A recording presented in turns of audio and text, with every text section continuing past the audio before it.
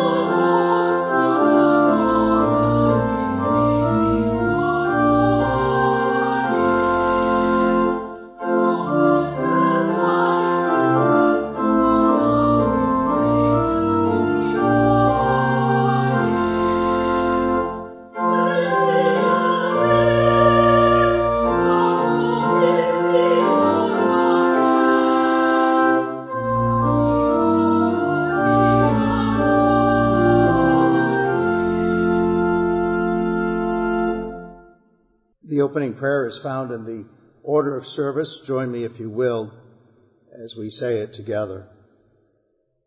Loving God, we come this morning with our lives, our thoughts, our hopes, and our fears. We come with our plans, our dreams, our memories. We come with our time, our gifts, our skills. We come with our family, our friends, and we come with ourselves. We come to offer to you everything we have and are. We come to glorify your holy name. Be with us as we pray together here, and be with us in the days ahead, refreshed by this time of quiet, wisdom, and peace, which we find in your word. In Jesus' name we pray.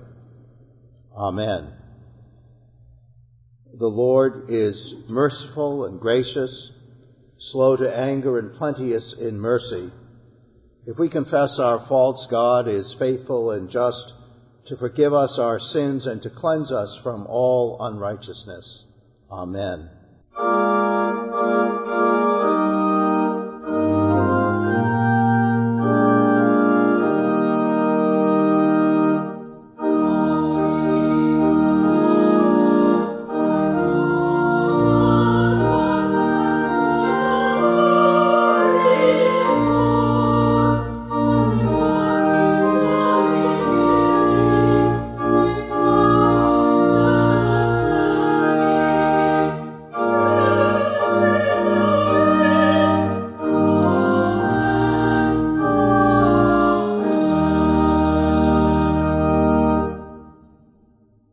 Our first lesson today, the first Sunday in Lent, is taken from the Old Testament, the book of Genesis, in the 9th chapter, verses 8 through 17.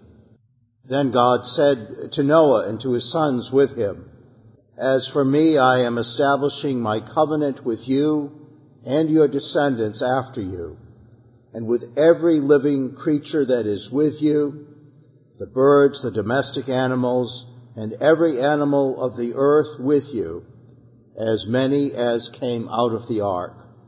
I establish my covenant with you, that never again shall all flesh be cut off by the waters of a flood, and never again shall there be a flood to destroy the earth." God said, "This is the sign of the covenant that I make between me and you, and every living creature that is with you, for all future generations. I have set my bow in the clouds, and it shall be a sign of a covenant between me and the earth. When I bring clouds over the earth and the bow is seen in the clouds, I will remember my covenant that is between me and you, and every living creature of all flesh, and the waters shall never again become a flood to destroy all flesh. When the bow is in the clouds, I will see it and remember the everlasting covenant between God and every living creature of all flesh that is on the earth." God said to Noah, "This is the sign of the covenant that I have established between me and all flesh that is on the earth." Here ends the first reading. Our hymn is "Lord, to you my soul is lifted."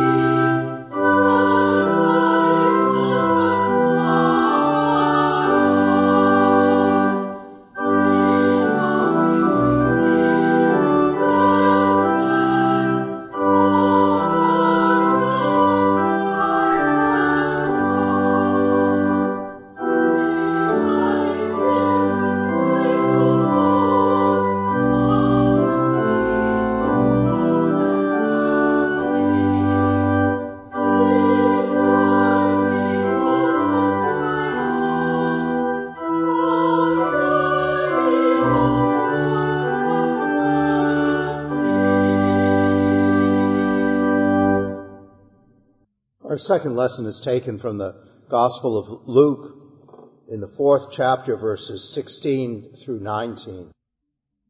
When Jesus came to Nazareth, where he had been brought up, he went to the synagogue on the Sabbath day, as was his custom. He stood up to read, and the scroll of the prophet Isaiah was given to him. He unrolled the scroll and found the place where it was written, "The Spirit of the Lord is upon me, because he has anointed me to bring good news to the poor. He has sent me to proclaim release to the captives and recovery of sight to the blind, to let the oppressed go free, to proclaim the year of the Lord's favor." Here ends the second lesson. This is the first Sunday of our Lenten season. We begin a journey now towards Easter and a sense of renewed life. Today on my sermon, I want to take some time to talk about something we talked about last week, the story of Elijah and the chariot. So I'm departing a little bit from our Lenten readings. I substituted the New Testament lesson from Luke purposely. The Old Testament lesson from Genesis is just the same as set forth for the first Sunday in Lent. And there is something in that reading from Genesis I want to comment on. It's that sense of covenant that God establishes with Noah. It's called the Noahide covenant. It's the instance of the Bible where God makes a promise to all humanity, showing in some ways that the reach of God's purpose is a universal reach, and the reach of God's love is a universal love. And the promises that we make and keep spiritually are promises that each and every person, and indeed all flesh, can make. It's a wonderful image of universality, and is something I think in terms of what I'm going to talk about today worth thinking about. I want you to kind of prepare yourselves, because indeed this is a rather historically based sermon. I tend to run a little long. I'll see what I can do about that. I want to begin, since I said I was going to talk about the Old Testament reading from last week. I didn't dwell on it last week in the sermon, but I want to turn back to one particular image, which I think, especially in this month of February, is important for us. It's the story you remember when Elijah the prophet is going to leave. Most people assume he's going to die. He's caught up instead in a whirlwind and taken up into heaven. And he is accompanied by his assistant, or the soon-to-be replacement for Elijah, Elisha. And so this is the story we read last week.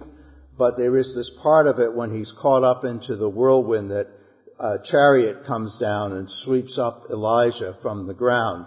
And I want to focus my sermon this week on the hymn that was written based upon this, which is part of our American experience, especially in the experience of our black community, the hymn "Swing Low, Sweet Chariot." I want to make remarks on that, but first to go back to the scripture, which is in 2 Kings, 2nd chapter, and I'm going to read a little bit of it at this point, where Elijah have crossed a river.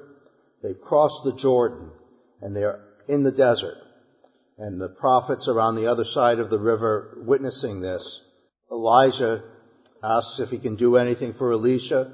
Elisha asks to have a double portion of Elijah's spirit, to which Elijah responds, "I can't tell you if that can be done, but if it is done, it will be done."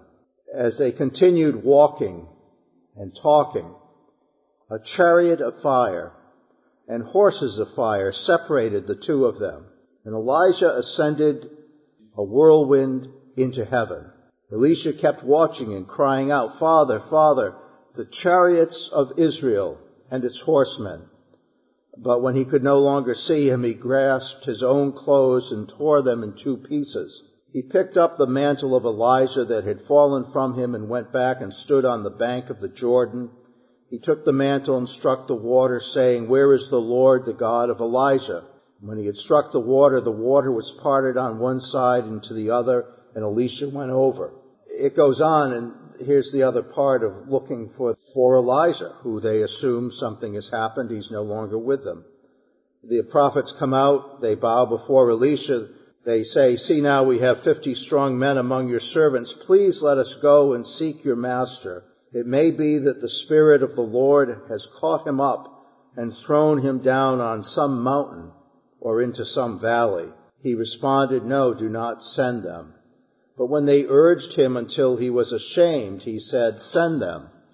So they sent 50 men who searched for 3 days, but did not find Elijah. When they came back to Elisha, he had remained at Jericho.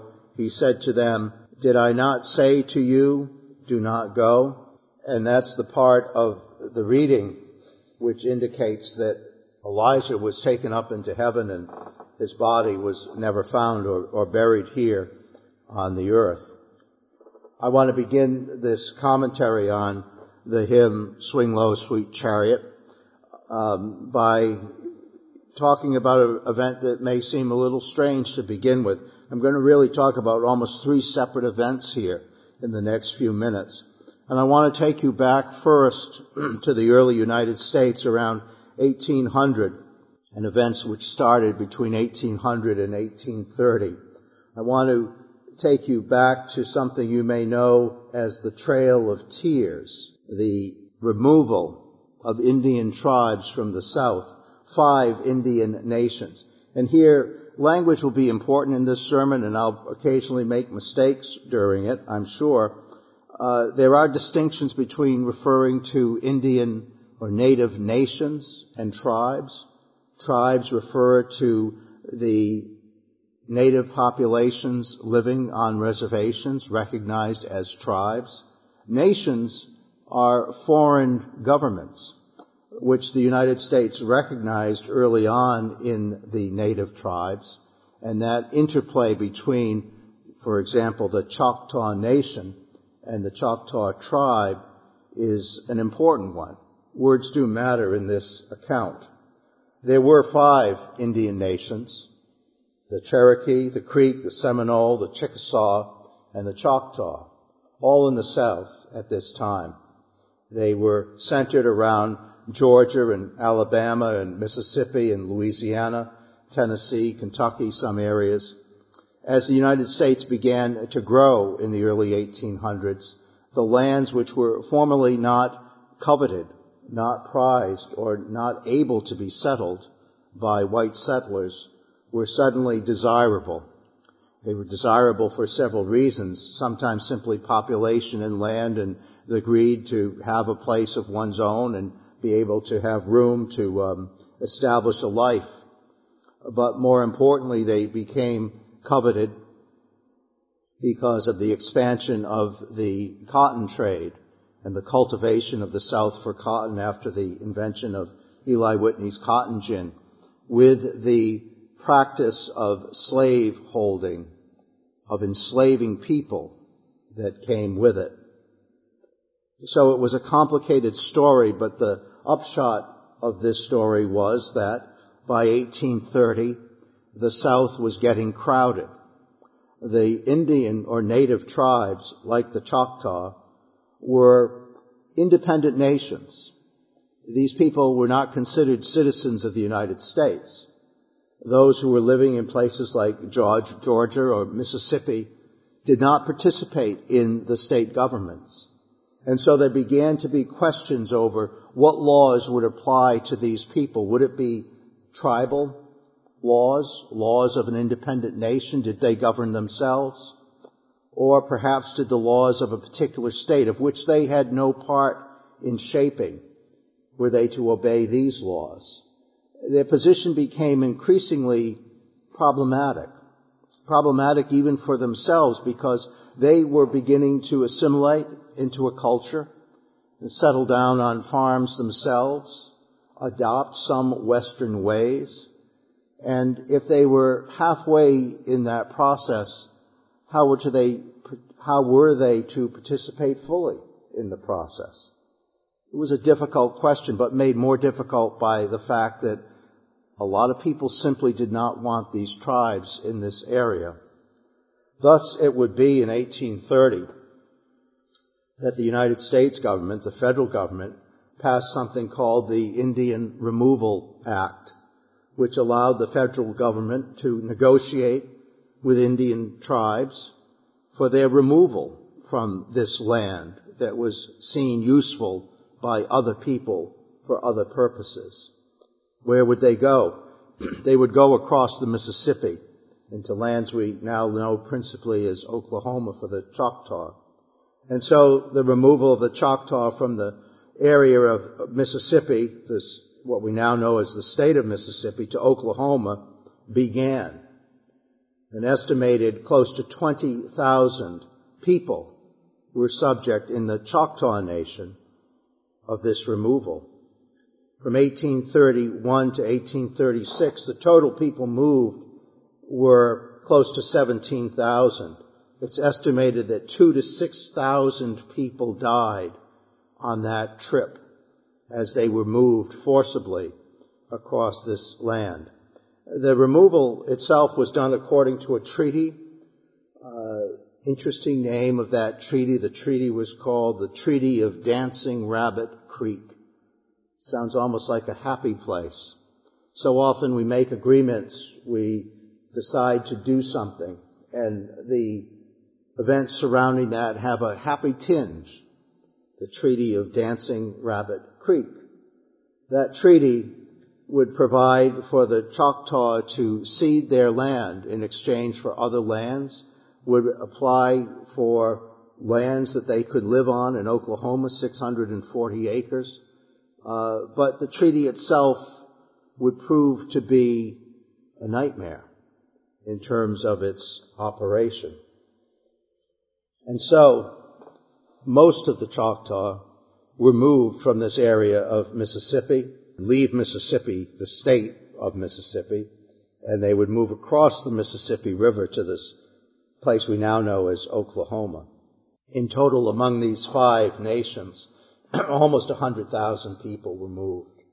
Tremendous amount and a tremendous amount of death, and the stories were quite terrible on all sides. The removals on one group began November 1st, 1831. Sound familiar here? We tell ourselves a story about the Pilgrims on their voyage, a removal, a voluntary removal. We talk about how they left in the middle of winter and how foolish that was. How foolish was it of the United States government to begin this removal process on November 1st, 1831. That winter would prove, perhaps like this winter in the South, to be a harsh one with temperatures below freezing for over a week as these people were uprooted and moved. Their rations during part of this time, their food rations on this trip, consisted of a handful of boiled corn, 1 turnip, and 2 cups of heated water a day. Upon this diet, they were expected to walk hundreds of miles in brutal weather and poor conditions. Alexis de Tocqueville, a French philosopher and social critic, actually was able to write about that in his well-known book, Democracy in America. Here is what he said. In the whole scene, there was an air of ruin and destruction, something which betrayed a final and irrevocable adieu. One couldn't watch without feeling one's heart wrung. The Indians were tranquil, but sober and taciturn. There was one who could speak English, and of whom I asked why the Choctaws were leaving their country. To be free, he answered. Could never get any other reason out of him. We watched the expulsion of one of the most celebrated and ancient American people.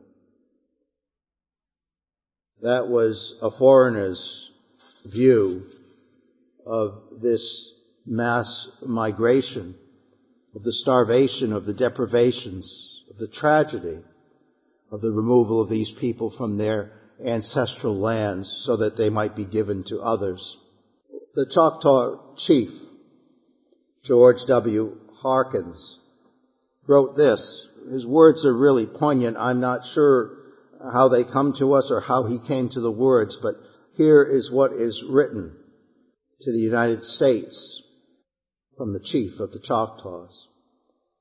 It is with considerable diffidence that I attempt to address the American people, knowing and feeling sensibly my incompetency, and believing that your highly and well-improved minds would not be well entertained by the address of a Choctaw.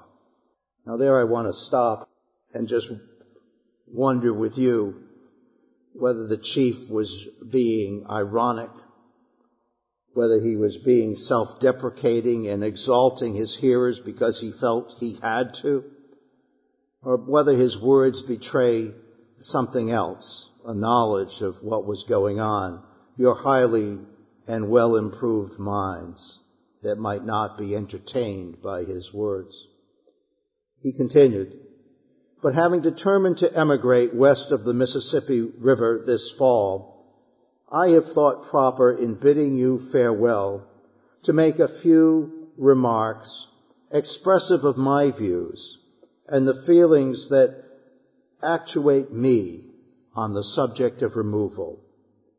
We as Choctaws rather choose to suffer and be free than to live under the degrading influence of laws which our voice could not be heard in their formation. There is something of a tragic and noble pride here, and not a false pride, but a real knowledge and value of freedom and how they would suffer from it. A realization, perhaps, although it was said that some of the native representatives were bought off or bargained off in this treaty process, there is a sense here that Harkins realized that they were a lost nation under any circumstance, and perhaps this was the best deal they were going to get. Indeed, our President, Andrew Jackson, upon whom so much of this fell, tried to express this tragedy in terms that would sound good to those who elected him. And there is a degree of truth in some of what he says. He wrote of this Indian removal. Jackson wrote, "It will separate the Indians from immediate contact with settlements of whites, free them from the power of the states, enable them to pursue happiness in their own way and under their own rude institutions. It will retard the progress of decay which is lessening their numbers, and perhaps cause them gradually, under the protection of the government and through the influence of good counsels, to cast off their savage habits and become an interesting, civilized, and Christian community." Wow. There is a rationalization or an attempt at rationalization. But also in that simple attempt are those last words, to become an interesting, civilized, and Christian community. You can tell that George Harkins, when he spoke to those people, those highly and well-improved minds, that perhaps Harkins knew what things were underway. It is true, and also in the church it is true, that there were efforts to assimilate. There were efforts to make this nation more like us, make us not like them. Even our missionary efforts, however well guided, had this attempt in mind, to teach people English, to civilize them, to introduce to them the benefits of Western culture. Our President Jackson puts it very starkly, however, when he shows this effort as to become an interesting, civilized, and Christian community. This was the background of the removal of these populations. And why do I mention this matter of the removal of these native populations? The reason why is because there were among them about 4,000 enslaved people. The five nations among themselves practiced to some degree this institution. This was perhaps part of what Jackson was talking about the interesting civilized community that he wanted to introduce the tribes to. Among the interesting and civilized things these whites had done in the South and the North and throughout the Atlantic area was enslave people. And it was the Choctaws, among others, who did this practice to some extent. There was a history in the native populations of some form of slavery that predated Western slavery, but the Choctaws had developed at this time and embraced this new form. Among those who made the trip across the Mississippi River was a man named Britt Willis. He was half Irish and half Choctaw. You can see how that would happen in the South at this time. He was reputed to be a wealthy man. It's very hard to find out much about him. He's almost overlooked in history, but he is sometimes described as wealthy, but he was a Choctaw, perhaps not a full citizen, or perhaps for other reasons decided to make this journey. Perhaps the promise of land across the Mississippi appealed. But he took himself and he took some enslaved people he had enslaved. I want to just add at this point, before I go on to the second stage of this, the Civil War postscript. These five nations, the Choctaw included, fought for the South in the Civil War. The interesting bit of history here is that as the Civil War developed, especially in the Indian territories in what we now know as Oklahoma, the federal troops abandoned or were moved and challenged, so they abandoned their forts and presence in the Oklahoma Indian Territory. The tribes were faced with a difficult decision. Do they break their treaty agreements with the United States? Those treaties hadn't been very well honored, had they? Or do they throw in with the South, which was surrounding them, and perhaps if the native tribes resisted, they might be obliterated? So they made a practical decision, in my view, and on May 7th, 1861, the Choctaws signed a treaty with the Confederacy to join in war against the United States, and that put all the prior obligations into jeopardy. The war continued. There were regiments and soldiers of Choctaw ancestry within the Confederacy. And on June 19th, 1865, as the Civil War ended with the surrender to the United States forces, on June 23rd, 1865, the last Confederate general to surrender in the war was a Cherokee. His name was Stan Watty, and he did so at Fort Towson in the Choctaw Nation, the last Confederate general to surrender. There was a new treaty with the old federal government, and under this treaty, having given up so much, the Choctaw were forced to agree to ceding 1/3 of their western land to the United States. They had to agree to a railroad running north and south and east and west across their lands, which of course would mean more people would come and more development by whites would ensue. In these negotiations, one Mr. Allen Wright asked on behalf of the Choctaws to form a new U.S. territory. His offer was declined. He said it should be called Oklahoma, meaning Okla meaning people, and Homa meaning red. That was the treaty that was signed after the Civil War, and that was the conditions which from 1831 to the Civil War time Brett Willis lived through. But he didn't live through these things alone. He had with him at least 2 slaves we know of. And again, I say this word from time to time and I make a mistake and apologize. And he had 2 enslaved people. You see, there is a difference. There is a difference in intent and autonomy between referring to people as objects and referring to the condition into which they've been put. So when I say slaves, I really intend to mean, and I want to say it again and again, I want to say enslaved people. These are, the noun here is people. The covenant, the rainbow, extends. They are people. They are enslaved. And who are they enslaved by? They're enslaved by an enslaver. That enslaver is not a slave owner. That enslaver is someone who has taken someone else and deprived them of their freedom.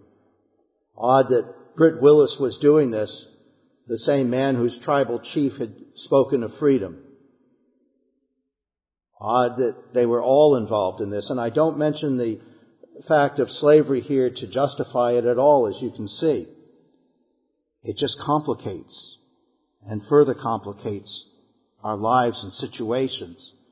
It makes us understand how sometimes moral clarities can get muddled. But it should not obscure us from that fundamental clarity of personal dignity, of freedom. The 2 slaves, who am I talking about? The 2 slaves who come down to us, known as Wallace and Minerva Willis. And it is today to Wallace and Minerva that we direct our attention with the hymn, Swing Low, Sweet Chariot. Wallace and Minerva were enslaved by Britt Willis. They came with him to Oklahoma. They lived with him in Oklahoma and worked upon his land. He treated them as property, as his. In fact, for a while, as was often done, these 2 people were rented out, so to speak, but so we cannot speak. But their services were given over to an Indian school called Spencer Academy. And while at that school nearby, which taught Choctaw boys and tried to civilize them into the ways of the West, Wallace and Minerva Willis were placed. And it is said from time to time that they sung songs that they knew, that they perhaps created, to entertain in some way. It is said that they were well liked at this period when they were at the Spencer Academy. We don't know where Wallace Willis got his songs. It's thought, and he is credited with being the author of Swing Low, Sweet Chariot. If you know the hymn, and we will sing it here, you know how the words have meaning that could have come from his heart. Now, some people say, well, why do we say it was Wallace? Why not Minerva? Who knows? Some people doubt perhaps whether it's original with him or not. There's no indication that he knew music beyond his ability to sing. How did he create and keep these songs? Were they given to him? We're not sure. Indeed, one of the people who popularized this song from the Fisk singers around the turn of the century, she claimed that it was a song of her mother's. She was one of the singers who went around and sang the song. And so there were several people who claim authorship, and then there's everybody who said that this was just music that was in the air. It was what enslaved people were singing. It was in their heart. But nonetheless, Wallace Willis is the one who has this credit. Jimmy Kirksey, who was Britt Willis's granddaughter, had this to say. On a hot August day in 1840, they were hoeing the long rows of cotton in the rich bottom field. No doubt they, Wallace, Minerva, were very tired. They worked the fields from sunup to sundown, and sundown was a long way off. South of the field, Wallace could see the Red River shining in the sun. Can't you just imagine suddenly Uncle Wallace was tired of it all? That's how Britt Willis, the enslaver's granddaughter, kind of romanticizes the beginning of that piece of music. Wallace Willis had a grandson by the name of Francis Brooks.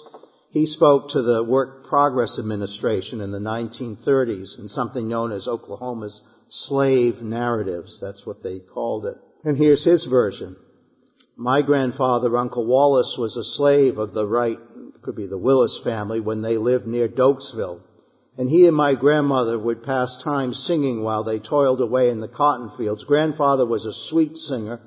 He made up songs and sung them. He made up Swing Low, Sweet Chariot, and Steal Away to Jesus. He made up lots more. But a Mr. Reed, a white man, liked them the best, and he could play music, and he helped my grandfather to keep these two songs. I love to hear them. Well, even these two accounts are conflicting, so they don't tell us anything with certainty. They do mention the third person on the scene here. Alexander Reed was a Scotsman. Came to the United States, he studied at Princeton, and being a Scotsman and being religiously inclined, he was what? A Presbyterian, of course. And being that kind of Scots Presbyterian, he thought it just the thing to help in the civilizing of some of the native tribes. So after he got his degrees, he was posted down into the Indian Territory, and he went to Spencer Academy, which is where the story says he heard these tunes, these songs.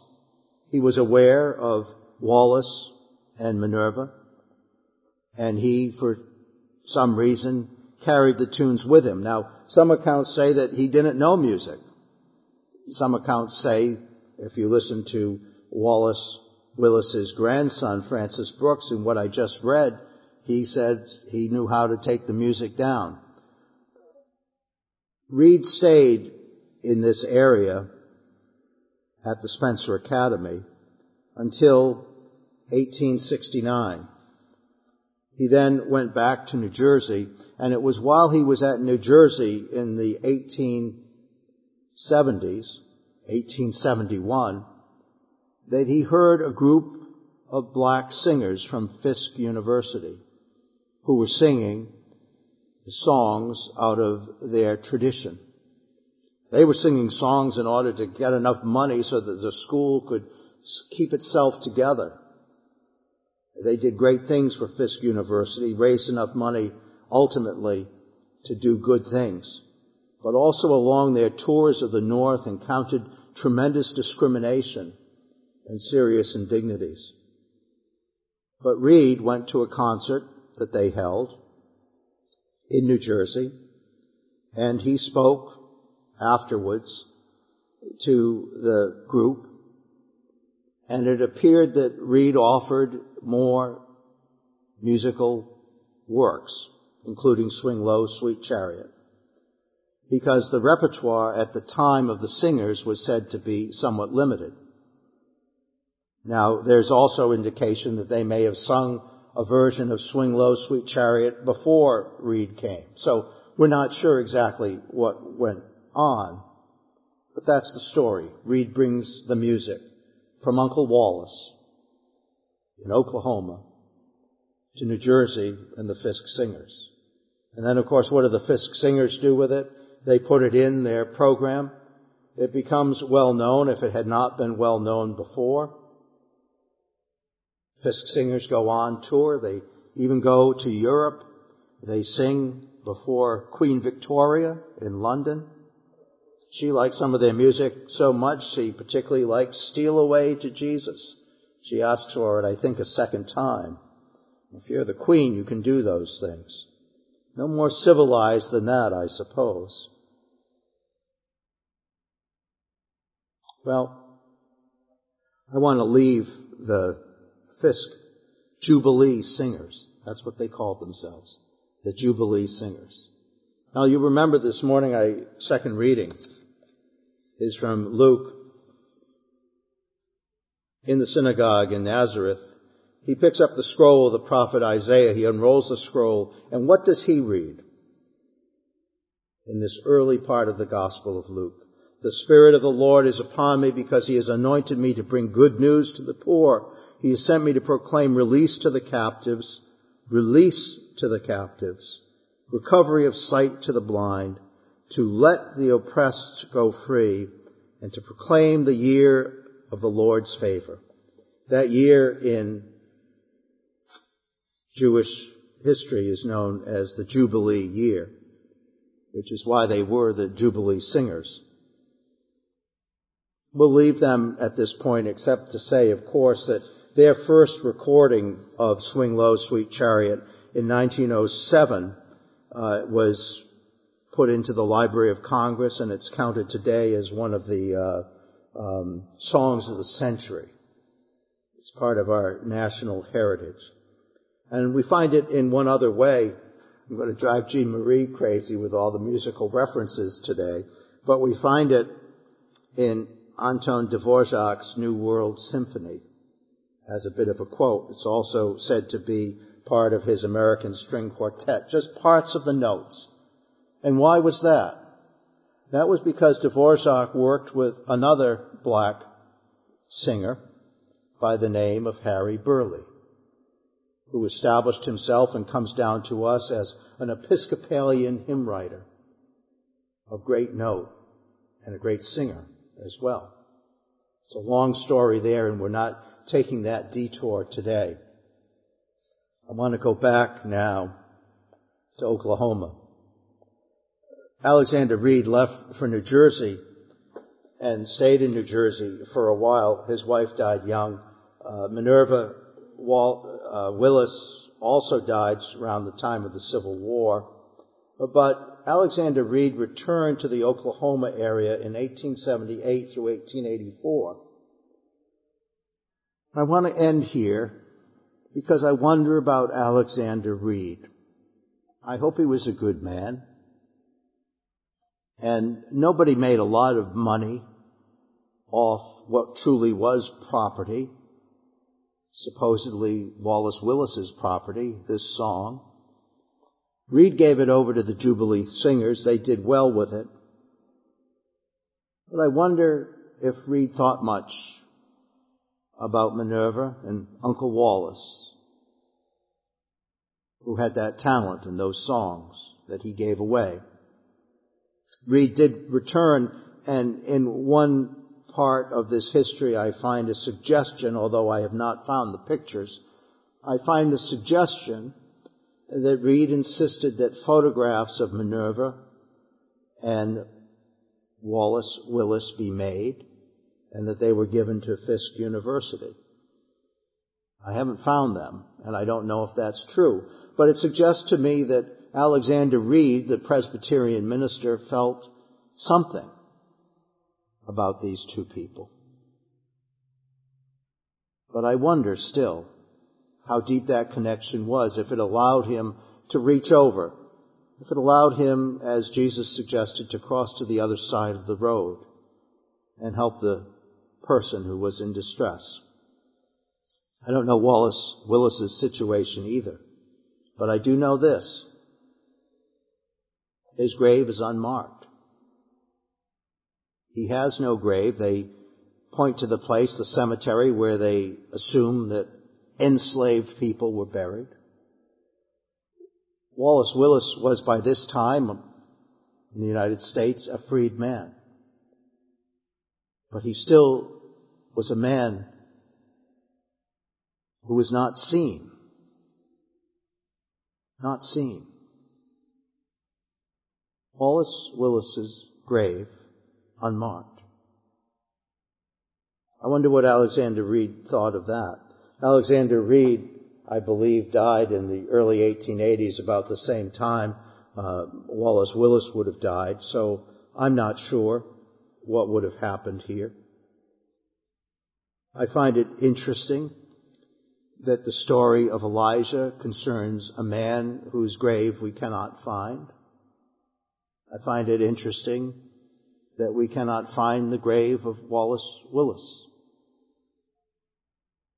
One need not be in the Bible to be a prophet to speak to us, to tell us about right and wrong and how to care for our fellow people. Sometimes a life preaches quite eloquently. Sometimes a song tells us all we need to know. There are other remarks about Wallace Willis.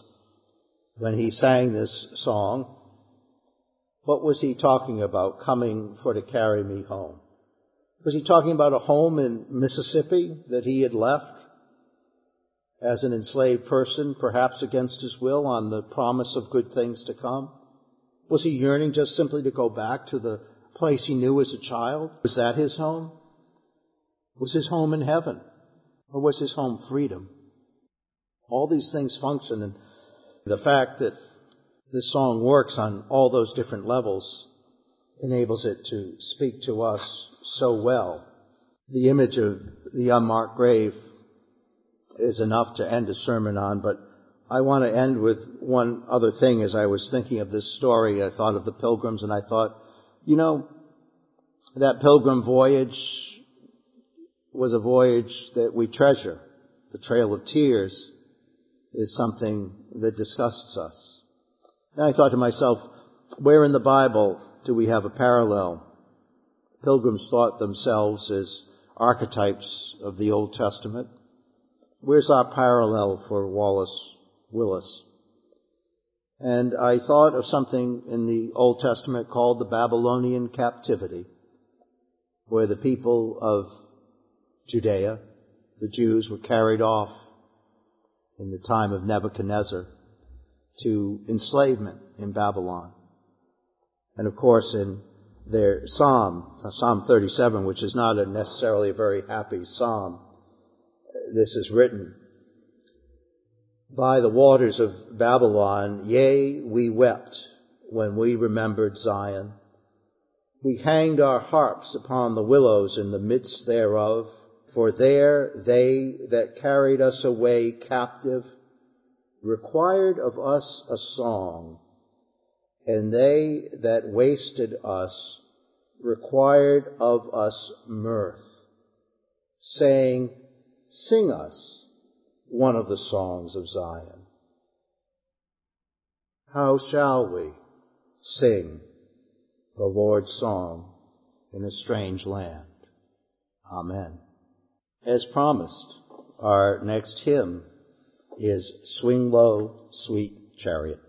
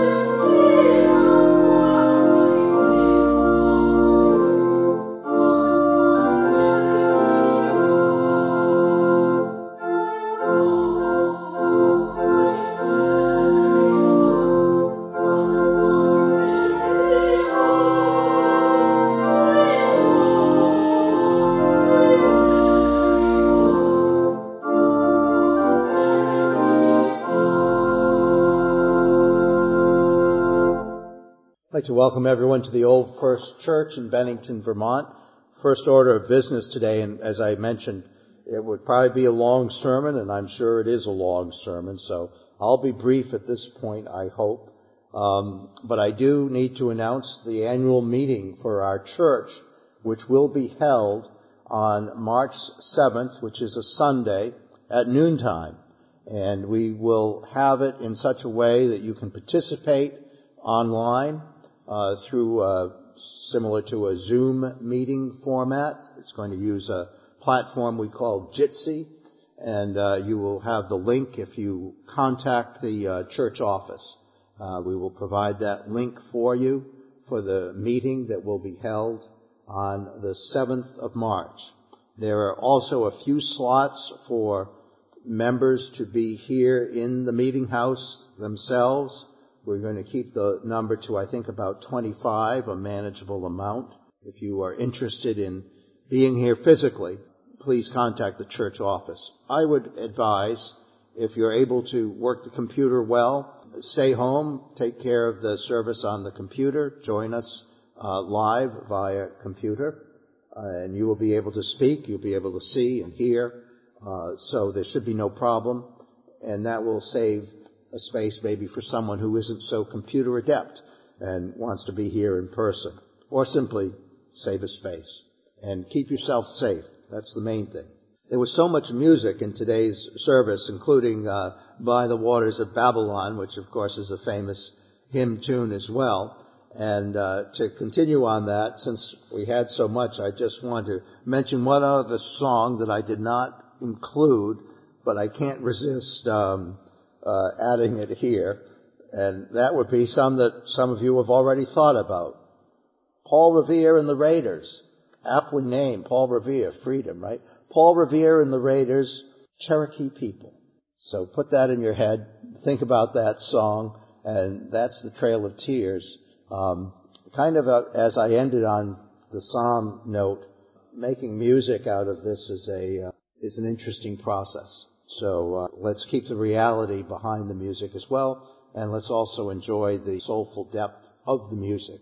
Thanks to Gene Marie Callahan, who's had a lot of music thrown at her by me this past week, and she's been digging in the archives and doing everything that fine musicians do to make ministers' sermons more interesting. So I appreciate that. Appreciate your work, Gene Marie. And also appreciate the fine work of Nancy Andrews, who has been busily gathering our annual reports, which will be available physically here at the church, back door, on Sunday and afterwards, I believe. So thanks to Nancy and everyone in the church for what you've been doing these past few weeks. We've been busy and still have busy times ahead.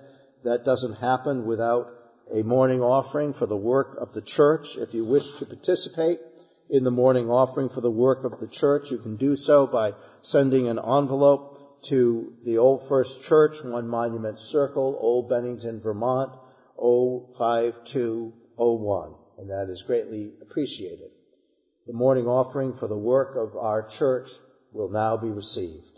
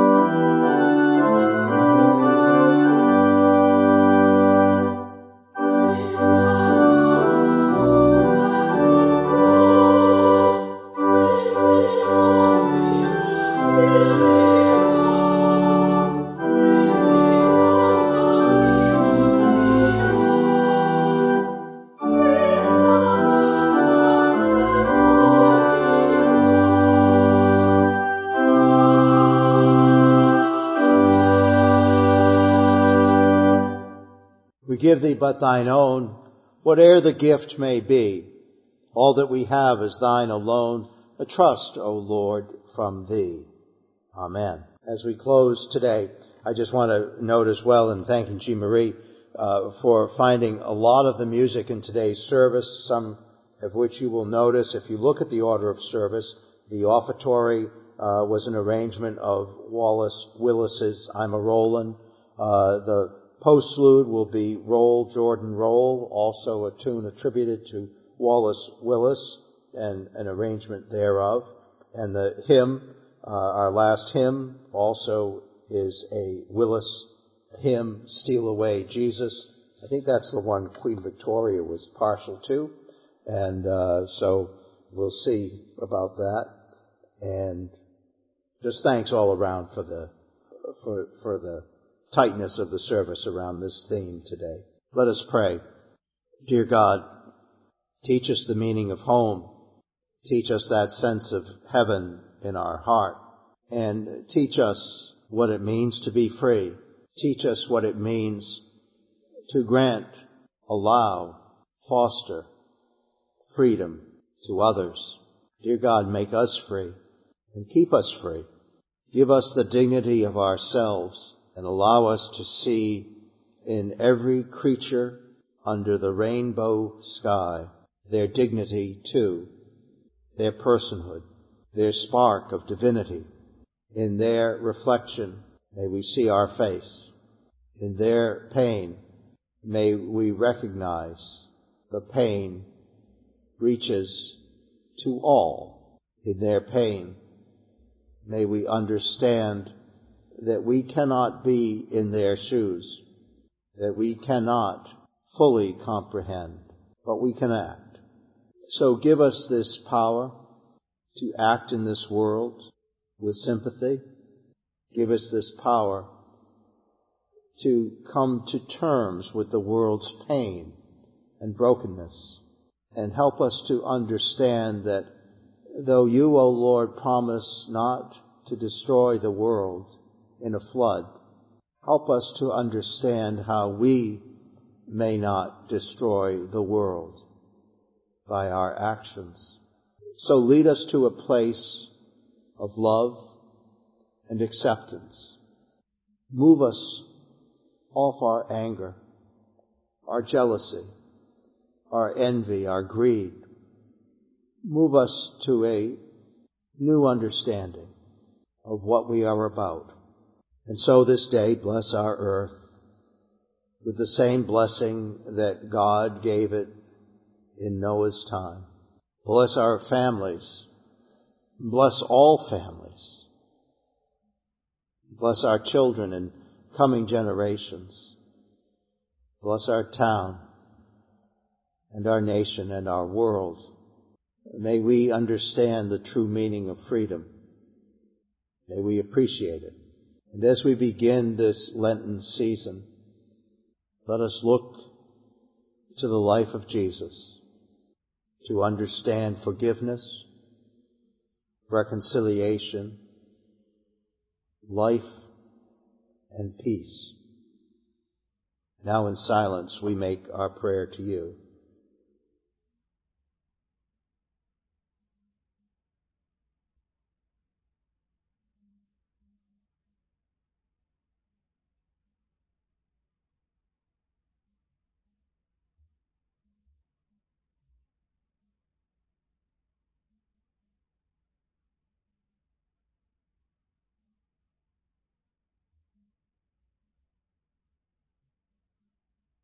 Amen.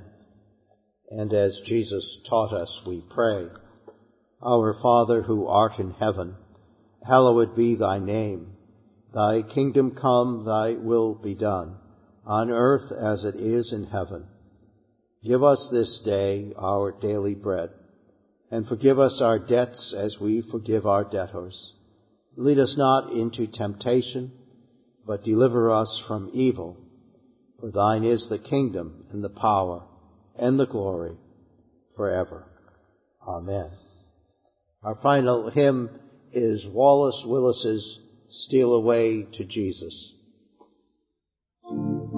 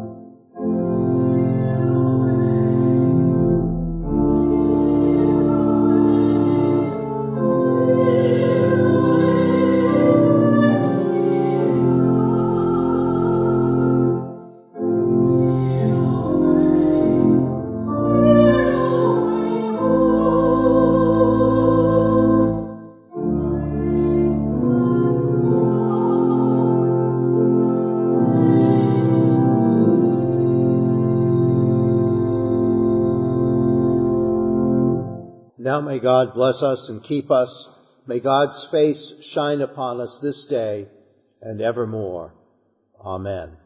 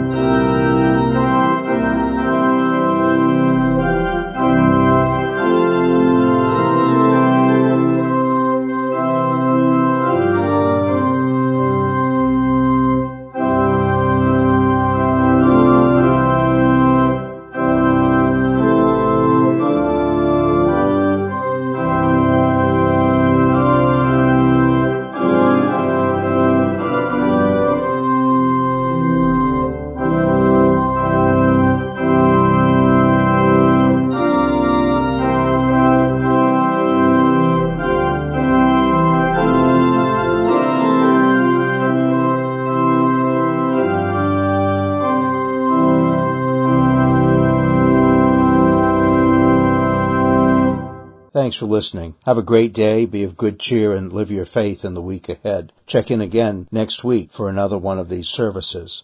Permission to podcast and stream the service music is granted under license number 3009679 from CCLI, with all other creative rights reserved.